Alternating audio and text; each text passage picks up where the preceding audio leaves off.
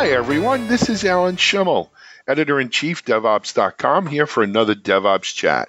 Today's DevOps Chat guest is Jeff Schaefer, who is responsible for CA Technologies' continuous delivery CD business. Jeff, welcome to DevOps Chats. Thank you, Alan. Glad to be here today. Good to have you here. Jeff, of course, I think the last time you and I spoke was at the Jenkins World event, and we had a chance to actually sit down on video and talk a little bit about, where you see the market, where you see the DevOps market going, what CA's involvements are, and where you guys are kind of placing your bets and moving your pieces around as this market continues to evolve. And we were, of course, talking offline before we started today's podcast about kind of how you view, the different waves, if you will, of maturation of companies' life cycles with software and so forth. And you mentioned third wave, fourth wave. I'd love, if you don't mind, if we could share a little bit of that context with our audience in terms of your view of, the historical ebb and flow here of history, if you will, of where we are. So would you mind sharing that? Thanks, Alan. So, Alan, as we were discussing, the thesis and the drivers for continuous delivery actually start kind of in the history of technology, and there's probably never been a more exciting time for any of us to actually be involved in application development and technology in general as it's transforming all the markets. And the history is useful to the extent that it helps us understand the future as well. And when we think about it, we're really in the midst of the third wave, which businesses have disruptively adopted technology in the business. The first wave was back in the 1960s, and it was really about the mainframes and the digitization of the paper processes of a company, and it was a process disruption. The second wave was in the 90s, and it was really about ERP and CRM systems where we were automating the supply chains of companies, and again, it was a process disruption. Today, we're in the third wave around the application economy. And in the context of digital transformation and the app economy, companies today, they promote their brands, their products, their services through their web and their mobile applications, and it's become the primary methodology by which they engage their end users. And it is actually underpinning and enabling business model disruption, which is very different than the prior two waves of disruption.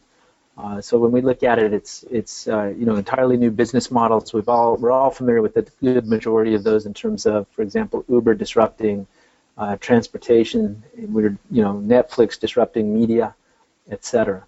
And one of the challenges about the third wave is that, following the third wave, actually, I think it's the fourth wave, and the fourth wave is going to be around systems of insight and engagement, by which companies are able to take all of the multitude of data that they're generating in terms of every interaction with their end consumers, with suppliers and providers, and to be able to analyze those data sets, multivariate analysis, and derive deep insights, and to be able then, in turn, customize their offerings.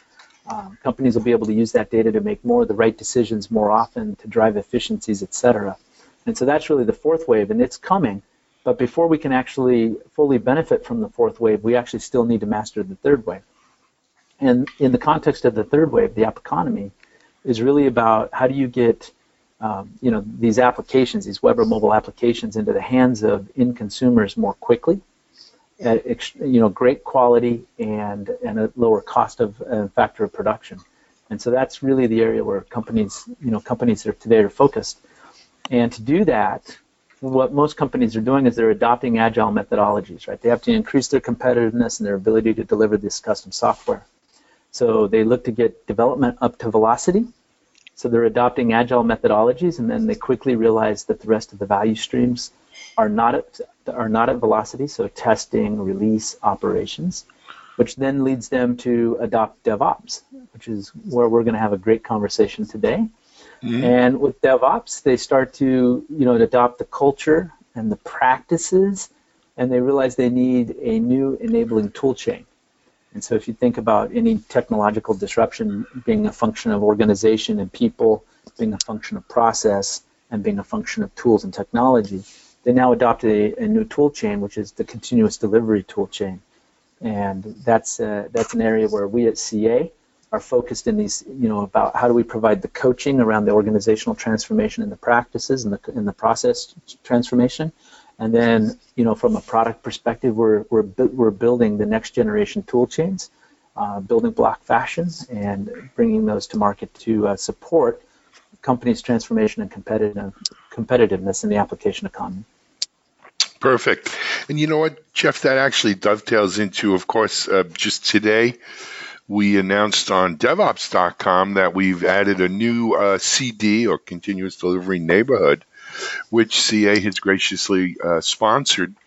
And we're really looking to build this into I don't want to use the word portal, it's so 1999, but a destination where people can come and get some great content, some great education around this whole CD tool chain and a CD economy, if you will, that is growing up. But Jeff, going back to what you were talking about, we can't get to the fourth wave until I think the third wave is a little bit more solidified, a little bit more mature, a little bit more settled in. We in my mind, what we're seeing is a lot of these convergent circles starting to overlap, right? You mentioned Agile. We mentioned CD. We mentioned things like API, right, which is another big area for CA, excuse me. Yes. And, they're not totally independent of each other, nor are they totally dependent on each other. But, they kind of form the ultimate Venn diagram where the overlap is just marvelous, right? I mean, it's just a wondrous time to be in business if you're using, you're leveraging all of these things. And you've been around, Jeff, as I have. What do you see with that?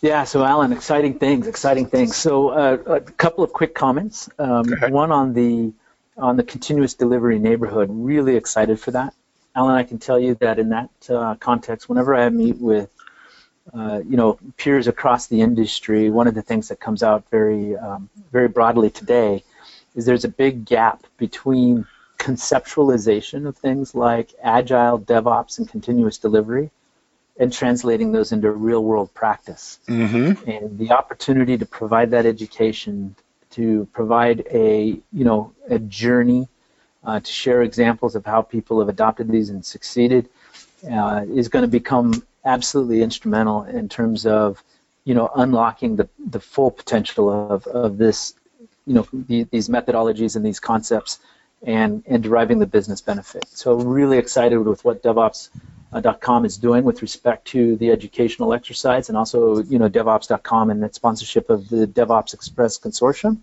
which is another multi-vendor body that's focused on this translation of concept to real-world practice. Mm-hmm. And of course, here at CA, we're happy to be a founding member of DevOps Express, as well as a sponsoring member here for DevOps.com and the CD neighborhood. The second thing is, when we look at the change in the continuous delivery tool chains, what we're finding is as companies adopt Agile, they start looking to have, okay, what is the prescription of the next generation software factory or software lifecycle? And as they look at continuous integration to continuous test, continuous release and deployment, and continuous operations, how do you string these building blocks together? And the only way to reduce the cycle times is making both a process change, but also the tooling change. And the tooling is very different today, versus say some of the legacy providers of application development and testing tools. It's all pragmatic, API driven, so that it's fully automatable. There's a lot more, as you were describing, the intersection of the Venn diagrams is really a function of the feedback loops.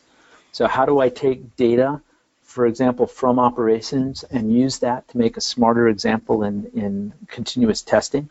Let me share an example of what we mean by that. So if you have a mobile application, mobile application's much more difficult to manage in production than, say, a web app. First, people simply don't update their smartphones that often. And so you end up with a long tail of versions in production environments. They're running on different operating systems, iOS or Android, and different versions of the operating systems. They're running on different hardware platforms like an iPhone 4 or an iPhone 7, Galaxy 7. They're running across different carriers, and there's over 700 different carriers worldwide. And it becomes a factorial problem. And it's unlikely that any given testing team, has the ability to model that many combinations. It's a factorial problem, can model that many combinations in their test matrix. But if you have operating data, and you know that 80% of the user base is on these 5 to 7 combinations, then you can provide that data back to the QA team and proactively test those combinations and take your risk in the tail of where people have more infrequently completed combos. But by the same token, if you detect failures in operations, you provide that same data back to dev, and they can focus their investigative research as they work on their current product engineering. So when we think about the Venn diagrams and how all of that works together in the future, it's not only are the format factors of the tools changing, but the feedback loops become absolutely essential in order to fully automate and to systematically improve the software lifecycle process. And so really exciting time. And we'll often hear that today, this idea of shift left and shift right, but it's really those things embody that vocabulary embodies a number of concepts. One is, how do I push activities earlier and earlier into the development process under shift left? So how do I incorporate, say, for example, performance testing early, and then how do I tie performance testing into operational testing, and how do I provide that feedback loop all the way back?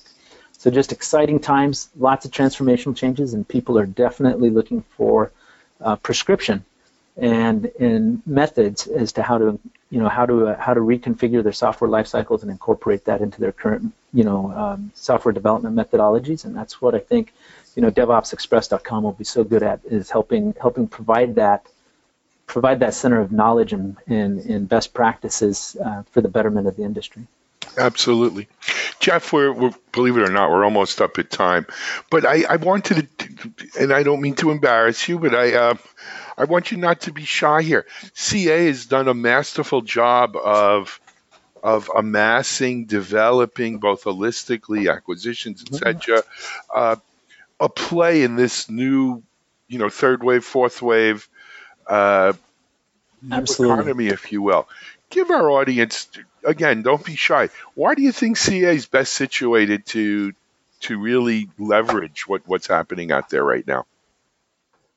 Yeah, great question, Alan. So maybe three key points on that. So number one is Clayton Christensen, who is a professor at the Harvard Business School, he's written extensively on the concept of disruption and disruptive innovation in the market. And one of the key things that you learn from Clayton is that the incumbents never survive the disruption, and it's not because they're it's just because of their decision making and how they're driven by their paradigm. And CA uniquely is in a position as a company to invest in this next generation of continuous delivery capabilities. And so we've been putting together this next gen tool chain through a combination of organic product development as well as acquisitions. And so we're uniquely in that position in the market in terms of being a vendor of sufficient size to provide that consolidated next generation tool chain and to ensure it works together. Per kind of the research of the market and industries over time, we're in a unique position relative to the traditional incumbents, and I'm excited. We've pulled together the Rally software, which brings kind of market-leading agile management capabilities into the portfolio, and we start with the planning process and agile management. We realize that in the application economy, drive the automation, that oftentimes in the app economy, the API is the application, but it's also the primary means by which we exchange data and are able to integrate or automate all of the functions, as well as create the next generation architectures, which are all, which are all kind of composite applications built on microservices, which work through APIs. So we're connected by the APIs. And so we've invested in Layer 7 and brought in a really robust API management capability. And then we are laser focused in the continuous delivery space. So how do we take and orchestrate release with release automation software and release automation continuous delivery edition, which is basically harvesting the data and providing the analytics so that we can systematically improve and continuously improve the software development lifecycle. And then beyond that, we have a number of kind of the next generation continuous testing tools. So, everything in terms of, we've just recently acquired BlazeMeter. It's a fantastic capability and at the heart of continuous testing. It's a commercialization of open source projects, JMeter and Taurus, which allows us to automate any open source testing tool, whether it's the JMeter testing, which is the second most widely adopted community developed testing product, or Selenium, which is the most widely adopted testing product, Gatling, Locus, etc. So a host of open source testing engines. We add value above and beyond that. It's all hosted in the cloud, deploys both in public and private clouds for the tests themselves. And so it's highly automated, it's very scalable, and it allows us to left shift the testing all the way into the integrated testing, the component testing, and the unit testing of the new software lifecycle processes.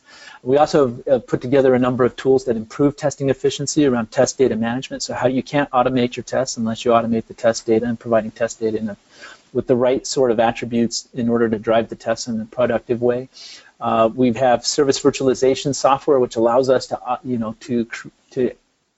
to simulate test environments and to emulate the test environments and abstract away things like mainframes or databases, which allows for both parallelized development when other components aren't available. We can simulate those or emulate them, and then in the testing practice itself, we're able to isolate applications and put them under load test in an effective way, all the way out into our operational tools where we're able to shift right and provide what's done in pre-prod gets used in production. How do we get the integration and the feedback loops back into the testing and the development processes? And so we've really been focused on putting together that next-gen tool chain around continuous integration, continuous testing, continuous release and deployment, continuous operations. And again, we're in a unique position to do it. We're unique in the fact that it's a disruption within the market, and we're able to put together this tool chain, and we've made a lot of progress in developing that tool chain up till now. And we're finding companies like the people we're working with across the industry adopting the CA tool chains. We're finding significant improvements in not only the velocity, but the quality and the cost effectiveness of their software development practices. So, for example, companies that were getting one release out every year are now able to do 30,000 deployments per month on 300 applications in both the test, the pre-prod, and the prod environments.